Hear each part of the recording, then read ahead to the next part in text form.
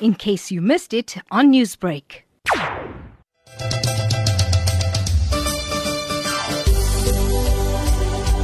Given that we are Africa's oldest surviving botanic garden, 170 years is a very significant moment in time. It's a great opportunity to reflect on why botanic gardens are critically important and also a very important public open green spaces. Why is it important to have these green spaces, especially in highly urbanized areas like Durban? Particularly botanic gardens, their main role is plant conservation. So you find that in many cases, 2/3 of all known plant species are curated in botanic gardens around the world.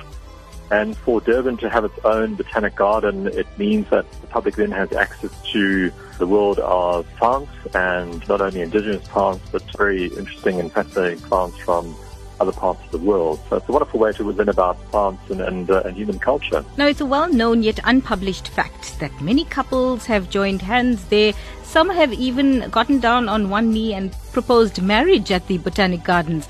But now there's an additional piece of magic where the festival Trail of Lights takes place there.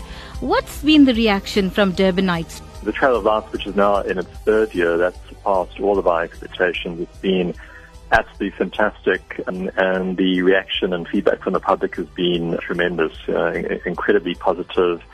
And what's really special for us is that it brings together the creative teams who do the lighting display, our horticultural production display team from parks, and also the Botanic Gardens horticultural team to produce a combined horticultural and lighting display. I think what's really unique about the Trail of Lights is that it gives people the opportunity to experience a botanic garden at night time.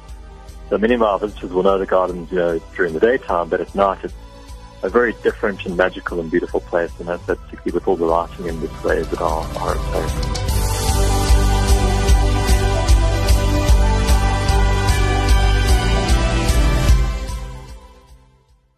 Newsbreak, Lotus FM, powered by SABC News.